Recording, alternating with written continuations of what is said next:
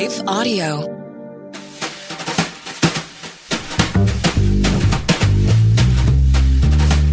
Welcome to Truth Tribe with Doug Groothuis, professor of philosophy at Denver Seminary and intellectual troublemaker with a good heart. This is where we seek the truth through reason and evidence about what matters most, and sometimes have some fun along the way. If you'd like to know more about me, please go to my webpage, douglasgroothuis.com. Today, I would like to read a short essay that was published a while back, I guess about 6 months ago maybe, called Sensitivity Epistemology, a Knowledge Stopper to Avoid.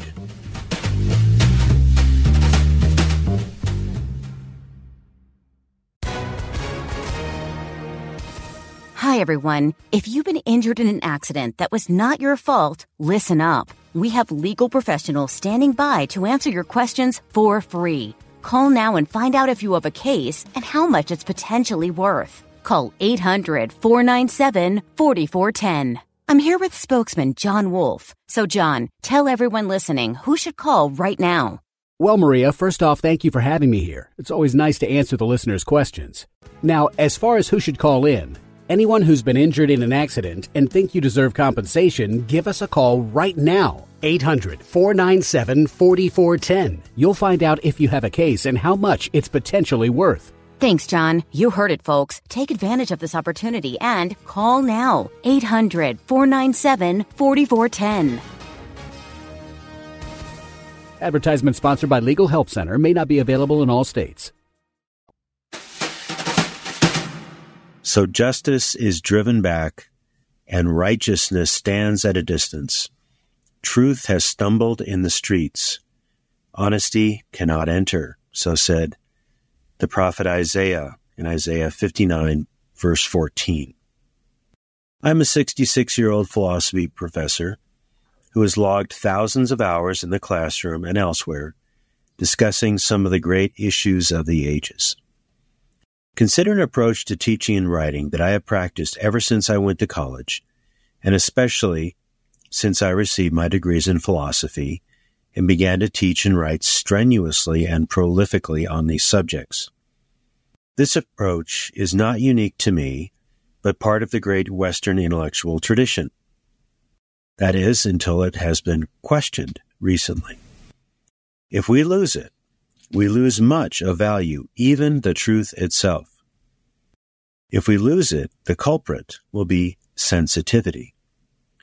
Truth is the goal of writing and teaching, if we are being honest, intellectually. I exclude intentional deceptions. A true statement is one that corresponds to reality objectively. Our best shot at finding and promoting truth is through marshaling reason and evidence in support of truth claims using some form of testimony or argument, either inductive, deductive, or argument to the best explanation, which is called abduction. A well-supported truth claim is what is called knowledge, as opposed to mere opinion, true or false. The best forum for gaining knowledge is debate and discussion, in which one hopes that the best argument wins. If a good argument makes a truth claim into knowledge, this occurs irrespective of anyone's feelings about the matters under discussion. As commentator Ben Shapiro likes to say, quote, "Facts don't care about your feelings," unquote. We can add, truth stands independent of our whims. But things have changed for the worse. On certain topics, particularly gender and race, gaining knowledge, that is classically understood as justified true belief, takes a back seat to making sure everyone feels safe and that no one is triggered. This is related to the advent of safe spaces on university campuses where like-minded people can gather, lament, pool their grievances, and be free from any critical discussion of their views or experiences. In some Christian circles, being loving often means not ferreting out facts or finding inferences to reach knowledge, but rather making sure no one is triggered or traumatized by the very thought of something they are not comfortable with. To make someone feel unsafe is an offense to their sovereign self, which they think legislates reality. Consider an earlier wrong-headed idea of love. Love means never having to say, "You are sorry." That may have come from the film Love Story of very long ago. Now our take is, love means never making anyone feel uncomfortable. We may call this approach sensitivity epistemology. But neither love nor truth is safe, and both can and often should make us uncomfortable. Jesus said that it is the truth that sets us free, John 8:31. Paul exhorts Christians to speak the truth in love, Ephesians 4:15. In Paul's great chapter on the meaning of love, he writes that love, quote, does not rejoice at wrongdoing, but rejoices in the truth, unquote, 1 Corinthians 13:6. But today's hypersensitivity to triggering and trauma often forbids pursuing truth in the proper way, since this might offend someone. This needs analysis. Trigger warning.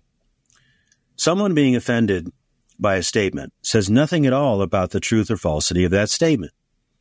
Disallowing a judicious consideration of that subject based on personal offense by the one offended becomes a knowledge stopper if that statement is true and can be supported rationally.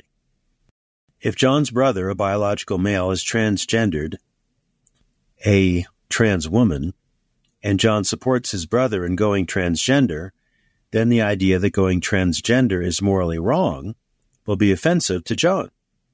But this is utterly irrelevant as to the moral and truth question.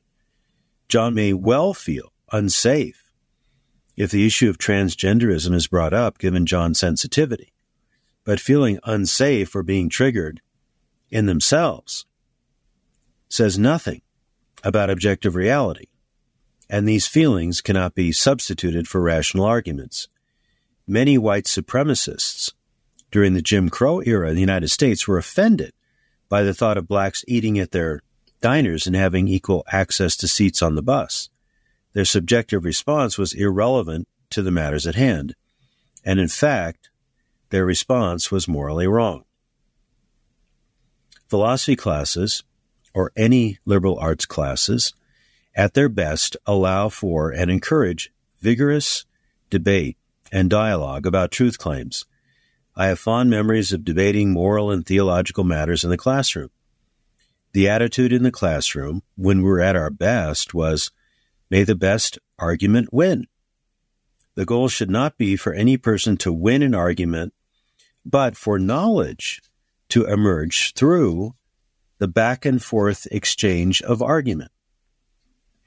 I remember spirited debates in the classroom with theological students up through the late 1990s about the biblical view of women in the church and the home. I would state and defend my views, and students challenged them.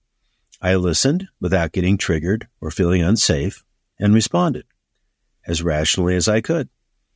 At my best, if I am wrong in a belief, I should not want to feel safe in that belief. A good person values knowledge over feelings of personal safety or security. Being refuted if you're wrong is far better than being invulnerable to criticism. It is also better than being canceled without any argument against you at all, which is now all too common.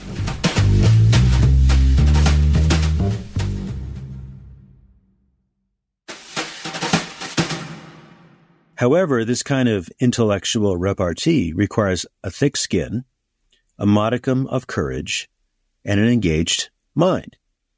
If one is confident in a belief, then one should be willing to argue that view in the face of criticisms.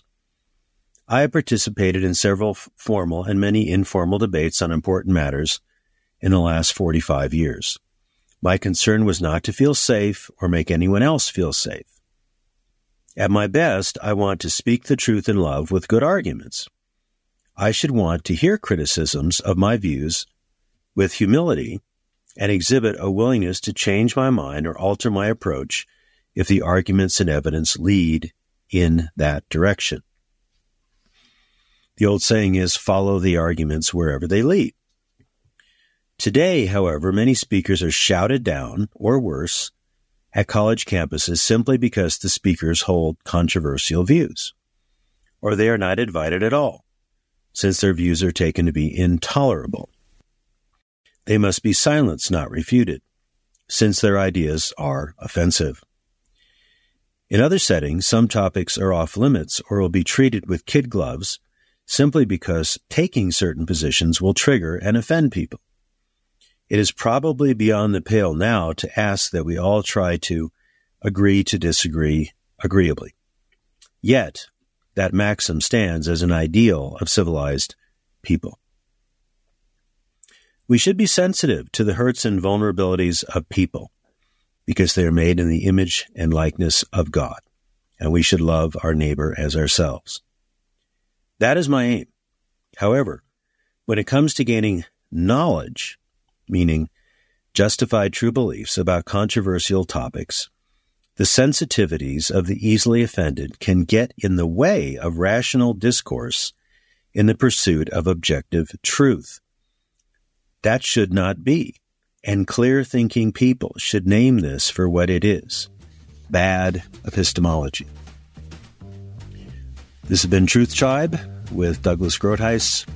If you would like to know more about me, my ministry, or talks I could give to your church or organization, please go to my webpage at douglasgroothuis.com. Thank you for listening. Truth Tribe is a production of Life Audio and Salem Media. If you liked what you heard today, please take a second to rate and review this podcast in your favorite podcast app so that more listeners like you can find the show. For more faith-filled, inspirational podcasts, visit us at lifeaudio.com. Hello, Quinice Petway here, co-host of the Your Daily Bible Verse podcast. Are you someone who loves to take a deep dive into God's Word, one verse at a time, to explore His will for your life and desire to draw closer to Him? If that sounds like you, I'd love to invite you to head over to lifeaudio.com and search Your Daily Bible Verse to tune in and subscribe for daily inspiration, life application, and spiritual transformation through the in-depth exploration of God's Word.